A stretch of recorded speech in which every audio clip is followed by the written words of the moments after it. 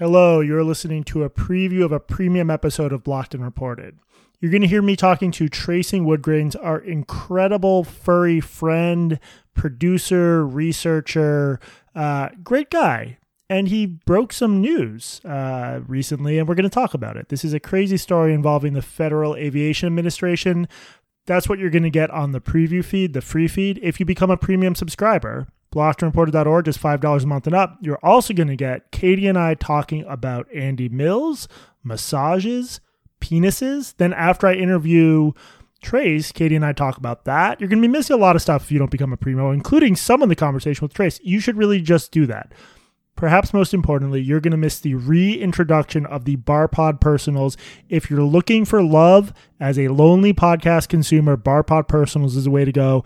Just go to blockedandreported.org, become a primo. Don't make me beg you. In the meantime, I hope you enjoy the preview. Trace, welcome to the show. I think a lot of people know you as an insanely talented producer and furry. I'm going to have to limit the number of furry jokes I make. Can I just make one that you're furry? Yeah, that's fine. All right. It's more of an observation than a joke. But yeah, I think people know you as our insanely talented producer and absolute connoisseur of internet bullshit. But before we get into the story you're here to talk about, why don't you just tell folks a little bit more about your background and how you got into posting, I guess. So I grew up as a sheltered Mormon kid in Utah, went down to Australia for my Mormon mission, all of that, and ended up joining the Air Force after it wasn't really working out for me at the LDS University, BYU. So you thought BYU was too wasn't pious enough and didn't take their conduct restrictions seriously enough. That's what I'm getting. Precisely. No, actually, I never had a problem with the conduct restrictions. Oddly, I've always been pretty serious about that stuff.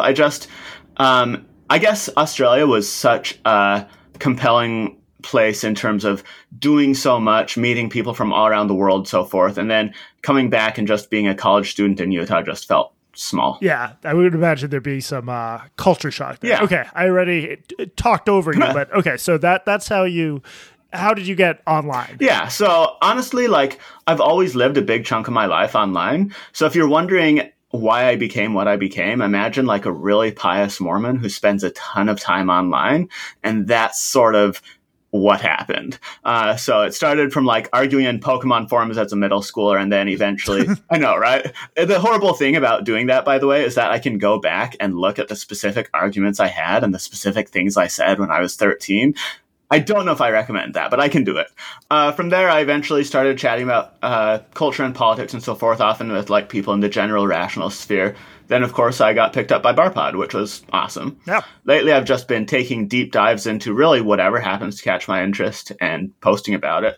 So yeah, I've always been posting, really. There's just something I very deeply enjoy about tossing ideas into the void and seeing where they catch on, and just finding and contributing to niche online communities. ABP, as they say, always be posting. And as people will see, I don't think your stuff is really going into the void these days. But look, I want to return to the question of your background at the end of this, actually, but let's get right into the story we're here to discuss. Let's start by introducing the main characters. So this whole big story that has brought you a fair amount of attention, deservedly so, starts with a dispute between Will Stansel and Steve Saylor. First, tell the people who Will Stansel is. Yeah, your favorite guy. He's a close personal friend, Will Stansel. Yeah, close friend of the pod. He's a longtime stalwart of progressive Twitter who really, really loves getting into fights. He doesn't like you much at all, I'm afraid. He's said a bunch about how you're just asking questions and so forth. That's a horrible accusation to level at a journalist that they're asking questions, and that doesn't sound like me at all, frankly. Yeah, I don't know where he got it. Anyway, yeah, so a while back, Freddie DeBoer wrote this article about good white men, talking about people, Michael Hobbs, Jonathan Katz, Chase Strangio, all of these close personal friends of the pod, and Stansel takes pride of place in it. As DeBoer says, quote, "Entire books could be written about this young gentleman's rabid effort to be seen as the world's last decent being. I think Stansel's headstone will read, 'At least I wasn't Matt Iglesias,'" end quote. And he posts all the time. Dozens of times a day, every day. He is relentless. So, yeah, on that front, I don't feel like I'm really in a position to cast any stones, but Stansel has always jumped out at me as one of the more obnoxious and sort of prolific posters on Twitter. I've had some unpleasant run-ins with him. I did invite him on BarPod. At this point, we've invited a number of the people who believe they don't like us on BarPod, they've always declined. He's had an interesting character arc lately, though, no? Yeah. So it was really funny. Like, recently, out of nowhere, just one day, it's like he woke up and decided he's going to turn his chihuahua-like passion towards fighting against the left. So he got up and just started using the powers of relentless chart posting to argue pretty lucidly, honestly, that the economy was a lot better than leftists were crediting, and just kind of leveled up his posting a lot in general. Talking about his theory that, like, vibes matter more than anything in politics, with a goal of changing the vibe around the economy, which he kind of accomplished, really. You think Will Stancil single-handedly changed the national vibe? A little bit. It's interesting that it's like, in lefty spaces online, you're just not ever supposed to suggest that anything is going okay. There's such a stigma against portraying America as anything but this hellhole. So it's interesting what people get mad at other people about. But he, okay, so he's fighting with a bunch of lefties, folks like Marianne Williamson. What did he say to her? He just basically told her that she would never be president and kept mocking her. And then he also gets in a fight with Nate Silver, who's also hated by a lot of lefty posters. So he's just really taking on all comers at this point and fighting everybody. Yeah, basically. Right? And it made a lot of people on Twitter, including sort of me, have a bit of an identity crisis around things, because suddenly, like, he was kind of fun to watch. And I think, like, this guy Swan Marcus put it best when he was like, the beauty of being a Stancil bro is that you'll still hate 50% of what he tweets. We aren't here because Stancil is always right. We're here because his posting is a roller coaster of conflicting emotions.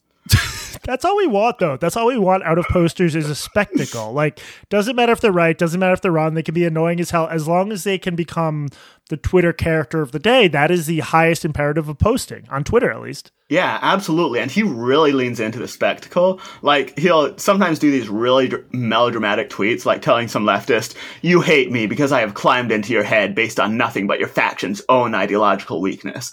I am your lack of merit coming to haunt you."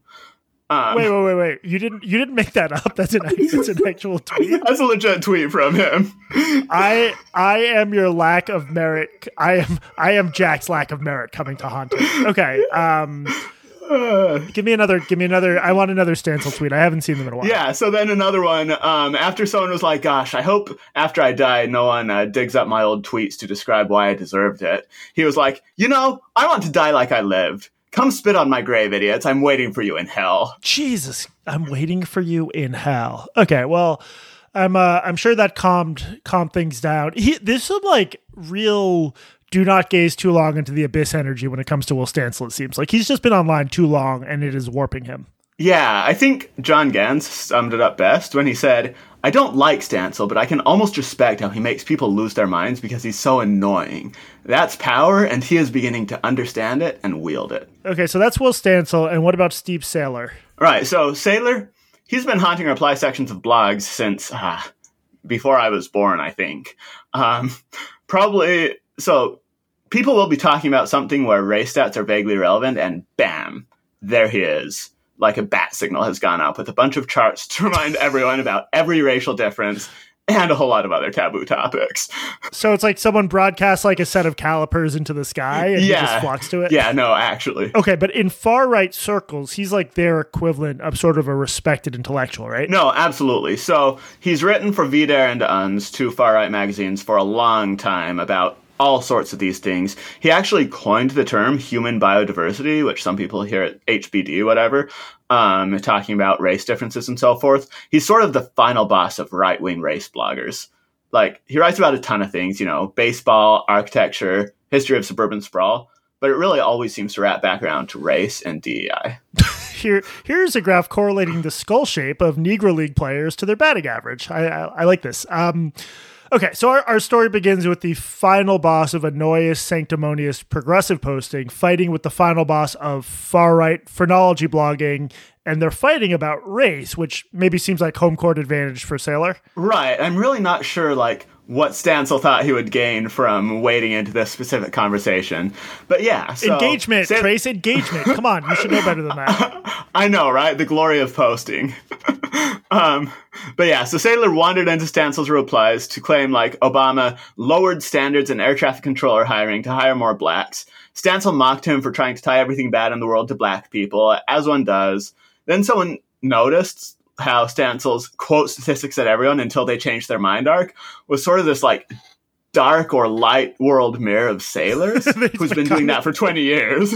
Just endless charts and graphs and follow-up questions. I like it. Okay, so they get in this fight about race, and Stansel, one thing I did see is that he's just sort of, I mean, tell me if I have this right. It seemed like he was sort of blowing up there's a ton of right-wing racist creeps on Twitter, especially these days, and Stansel sort of went out of his way to point them out and ridicule them, right?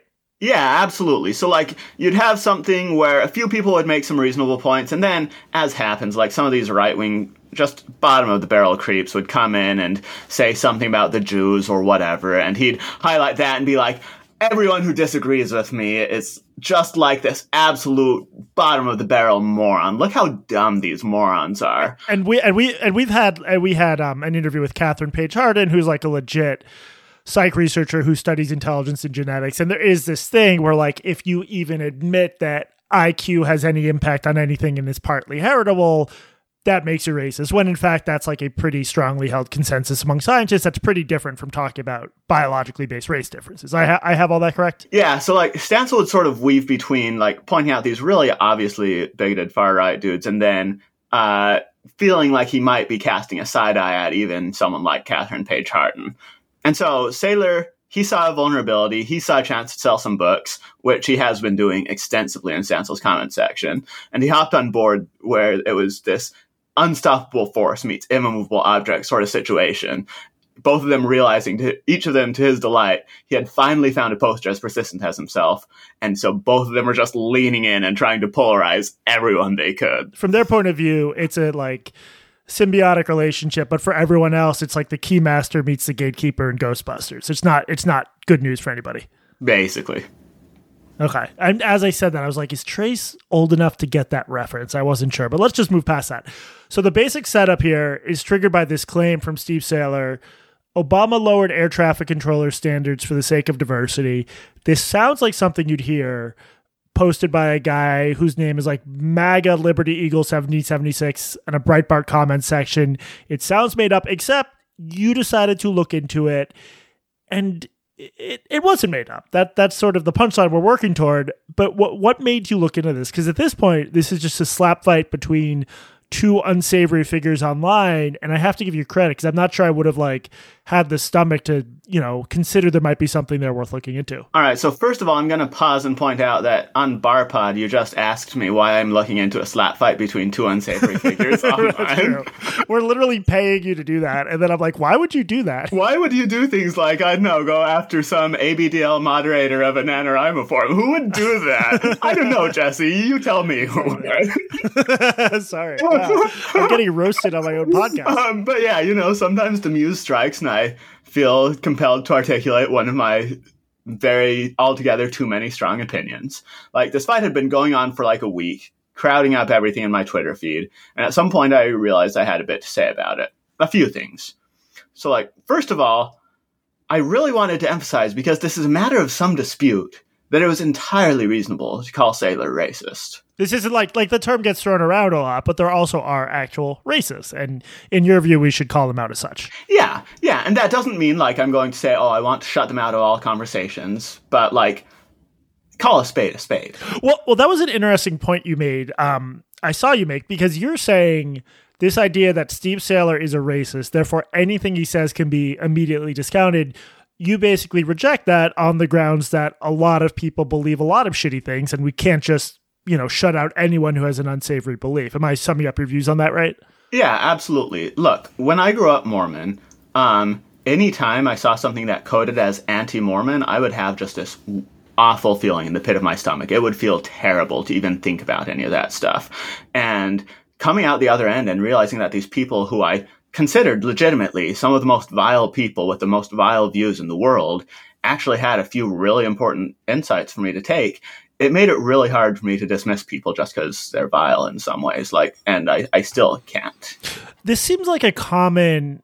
I'm jumping the gun here because I wanted to talk about your background later, but among a lot of people who come out of evangelical or fundamentalist backgrounds, I think of like Andy Mills, who Katie just interviewed, or Megan Phelps Roper, who came out of the Westboro Baptist Church.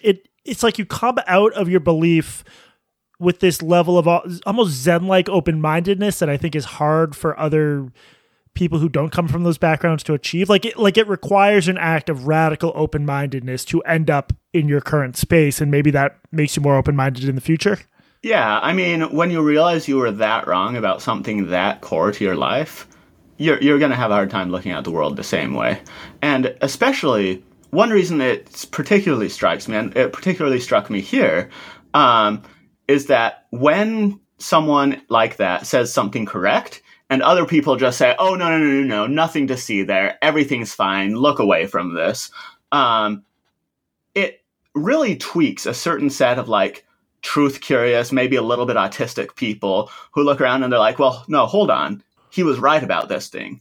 And then some of them end up going and are like, well, if he's right about this, like what else is everyone trying to lie to me about? And maybe he's the only one who will tell me the truth. And, it can go a certain way. Okay, and the post that really caught your attention involves Saylor claiming that the process of air traffic controller hiring had changed via the introduction of this new test, right? What did he say exactly? Yeah, so he was like basically pointing out, hey, here's this super weird assessment that seems to be like leaning into racist stereotypes or something. Like it is rewarding people for saying their worst high school subject was science or that they had been unemployed recently. And he was saying that had become a key part of the air traffic controller process at some point. And some of this really does sound like a right-wing conspiracy theory, like saying you did poorly in science benefits you, or that you had been unemployed benefited you.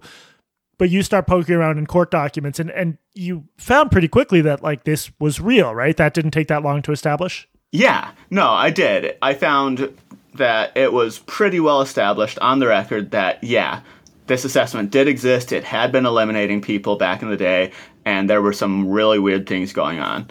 And in particular, like one guy I chat with on Twitter, he really wasn't persuaded.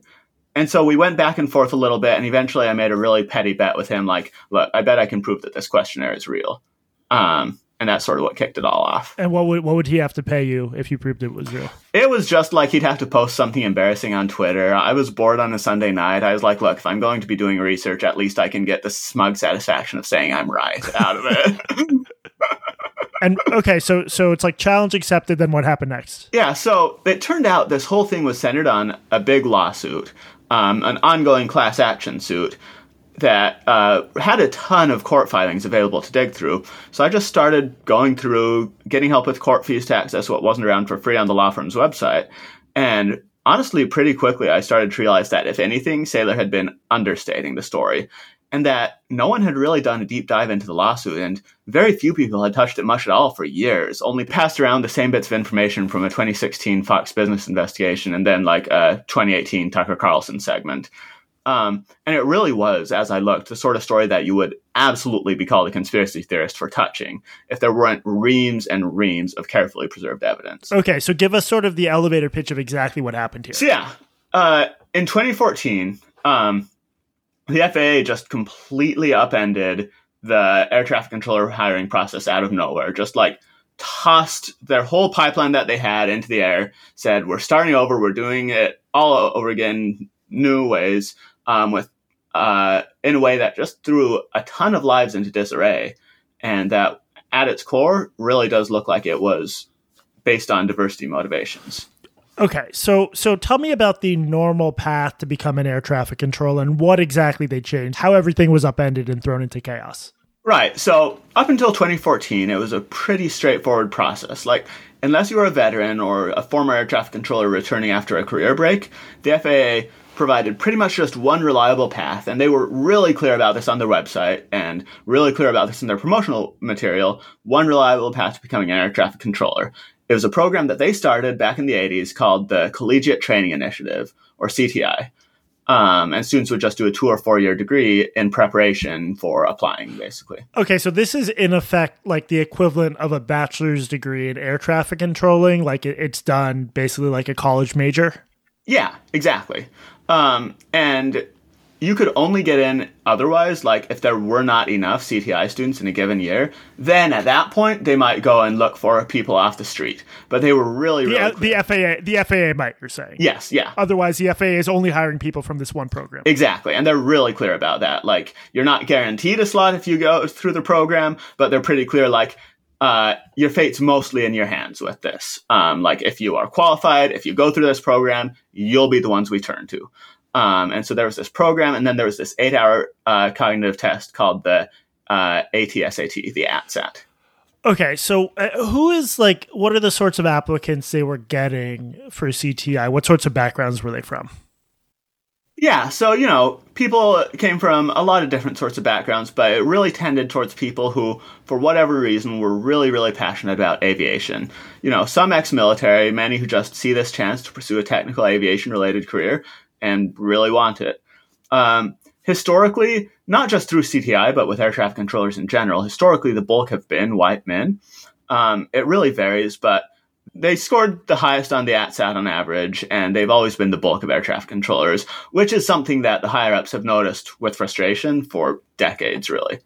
So, in particular, a prominent employee association in the FAA called the National Black Coalition of Federal Aviation Employees, or NBCFAE, they were really vocal in objecting to this, starting at least as far back as 2000, but really, really ramping it up around 2009. Okay, and what moves did they make when they started to ramp up, try to get other people concerned about diversity in the air traffic controller workforce? Yeah, so first they analyzed diversity data, then they sent some letters out to the FAA admin and the Department of Transportation secretary, alleging disparate treatment and hinting at more. And disparate treatment is one of those terms with legal weight. So that you're not just saying a process is unfair in some abstract way, you're making a potentially legally actionable claim under federal law, right? Right. They were pretty explicitly tossing around the idea of lawsuits.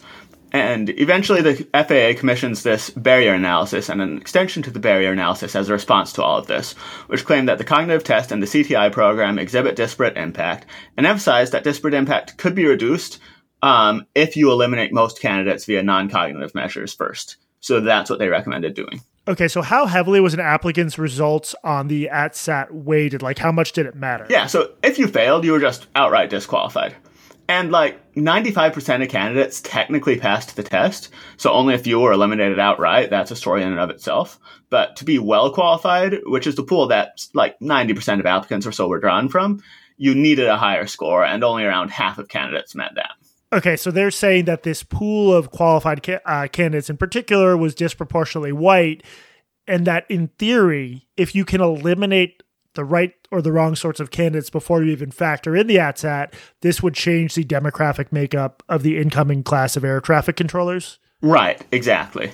That's the idea. So from that point, they lobby administrators all the way up to the Congressional Black Caucus for change, and then they secure a sudden freeze in the hiring process at a time when the FAA had been saying it would be hiring about 1,000 people a year, which was followed by the implementation of a new biographical questionnaire in line with those recommendations made in the barrier analysis. Okay, but this test actually turns out to be its own sort of barrier in terms of how it is implemented and who it affects, right? Right. And this is where things get weird and people start getting mad.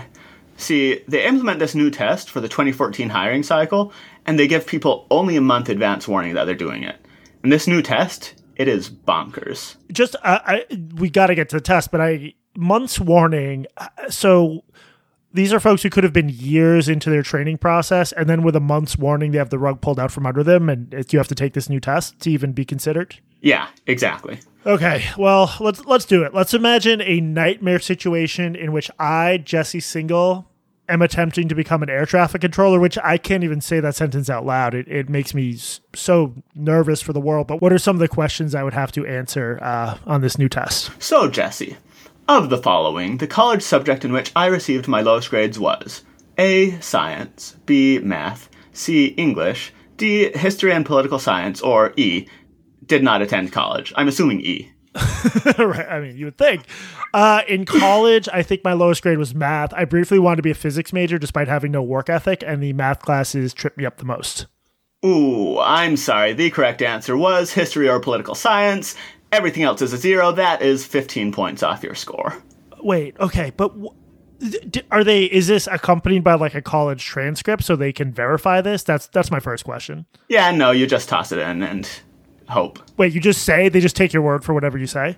Yeah, absolutely. And like the lowest high school grade they were looking for was science, also worth 15 points.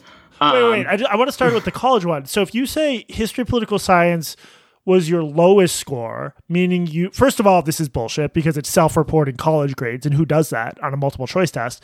But that would imply your science and math scores were higher, which if anything, if we're going to take this seriously, you would want in an air traffic controller. Did anyone ever explain the purpose of this question? What history and poli-sci grades have to do with anything?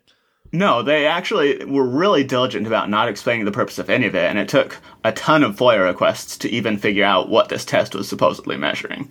They were very tight-lipped. Okay, and to be clear, these were FOIA requests someone else did that you got your hands on the documents? Yeah, absolutely. There have been some very diligent people. Okay, let's give me another question from this. I want to see if I can recover and become an air traffic controller. Yeah, absolutely. So, my peers would describe me as a person who A, never takes chances, B, hardly ever takes chances, C, sometimes takes chances, D, often takes chances, or E, very often takes chances. Sometimes takes chances? C, is that right? Oh, wrong again. The correct answer, what we all want for our air traffic controllers, is for them to be people who very often take chances. Wait, really? That's what we want in air traffic controller? That is what we want in air traffic controller. It looks like those planes are about to collide above JFK, but I'm a kind of guy who very often takes chances, so it's fine. Okay, this is pretty bad so far. Yeah, but that one's only worth 5 points compared to the lowest grade being 15 points, so you could recover from that. Okay, good. Wow, okay. There were a ton of questions like this, and the way they were scored made absolutely no sense. Someone turned this into an interactive quiz online after my post, so we can put in a link in the show notes there if you want to take this quiz for yourself and see if you, too, can be an air traffic controller.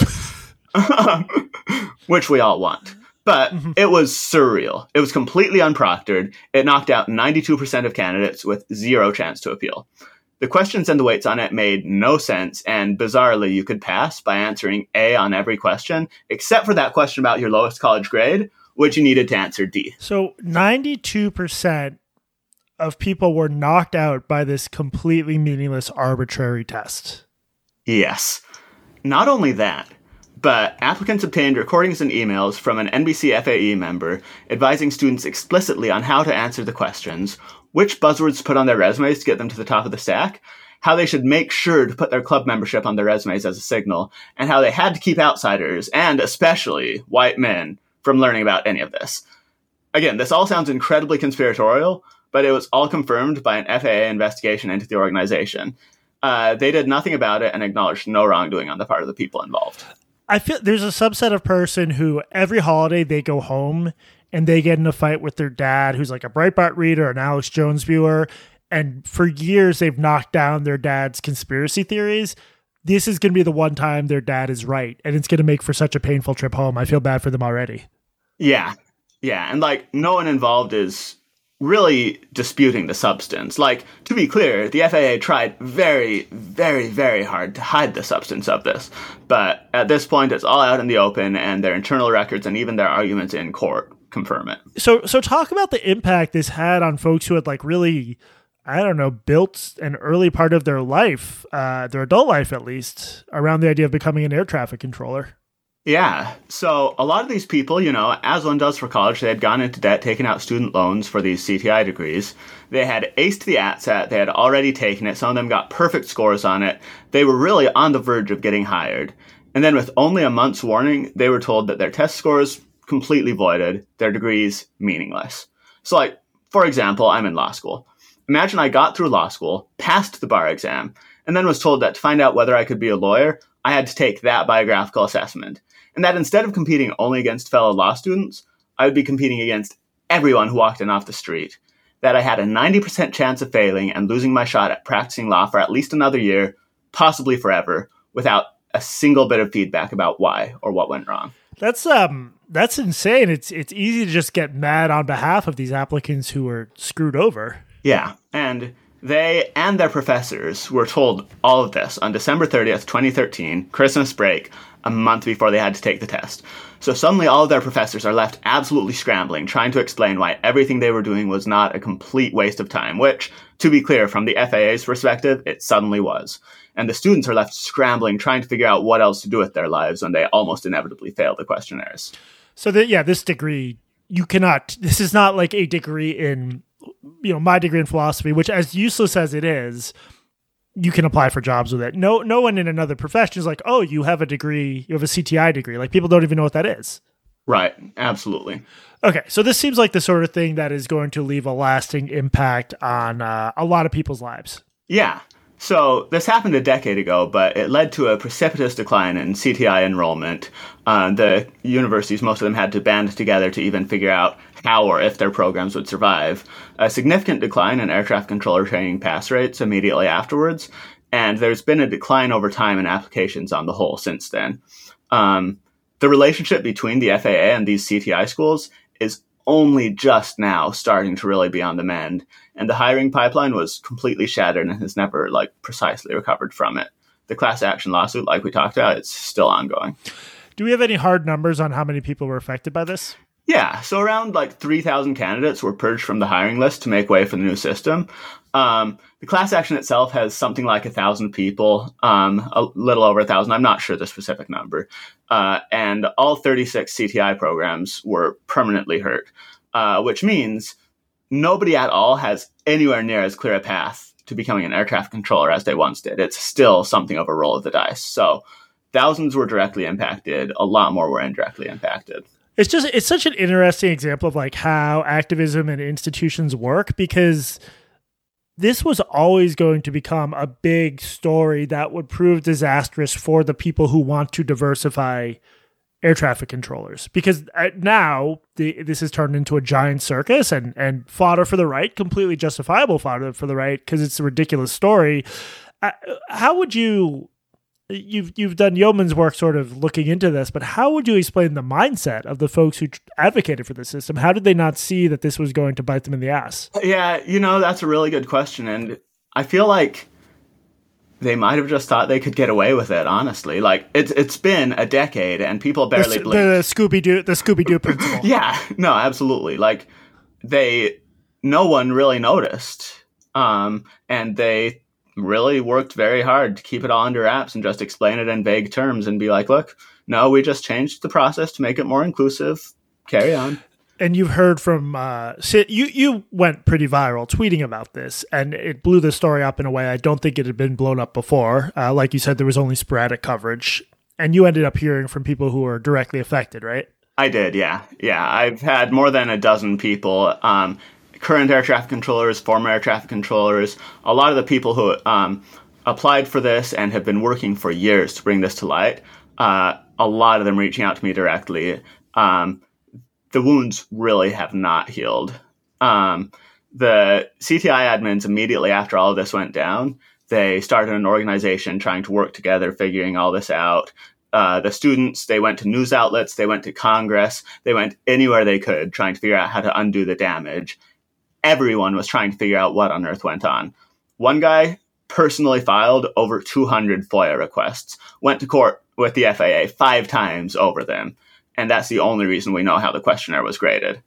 And an act of Congress reversed some of the changes, and a few people lost their jobs, but the FAA has mostly just kept it buried, avoided admitting fault.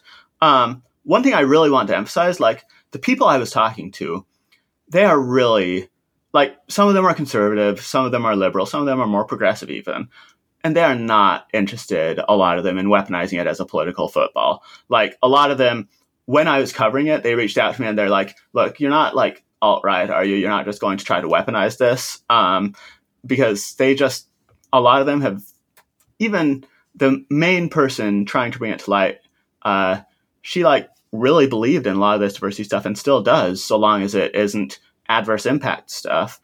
Still believes in outreach anywhere, still believes in a lot of this. they really just want people to understand the Kafkaesque story they were trapped in.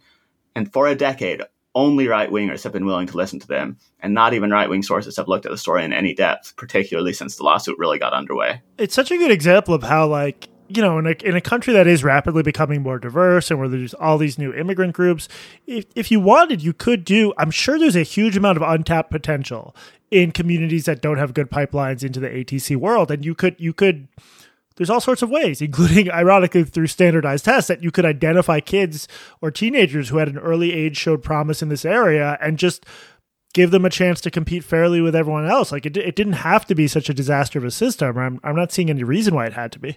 No, absolutely. I saw you tweeting about how this affected your view of Pete Buttigieg, a guy you'd previously felt some degree of connection to as a politician. Not yet, actually. So, like, let's be clear about this. If people want to use this as a weapon, they can, but the Trump admin had 4 years to fix something that is as blatant of red meat for conservatives as you can get. They did nothing at all about this. They did nothing with the lawsuit. They didn't mention it at all. They had no clue about it. So clearly this has not been particularly high salience for the Department of Transportation lately. I find that shocking. Trump could have run for re-election on like this. It's such a potent story. It is so I guess potent. That just speaks to their complete disorganization and incompetence. But sorry, continue. Yeah, my impression really is that virtually nobody was paying much attention at all until my thread. So I mentioned, and I stand by this and got a lot of flack for it, that I really do think Buttigieg is in a perfect position to fix it.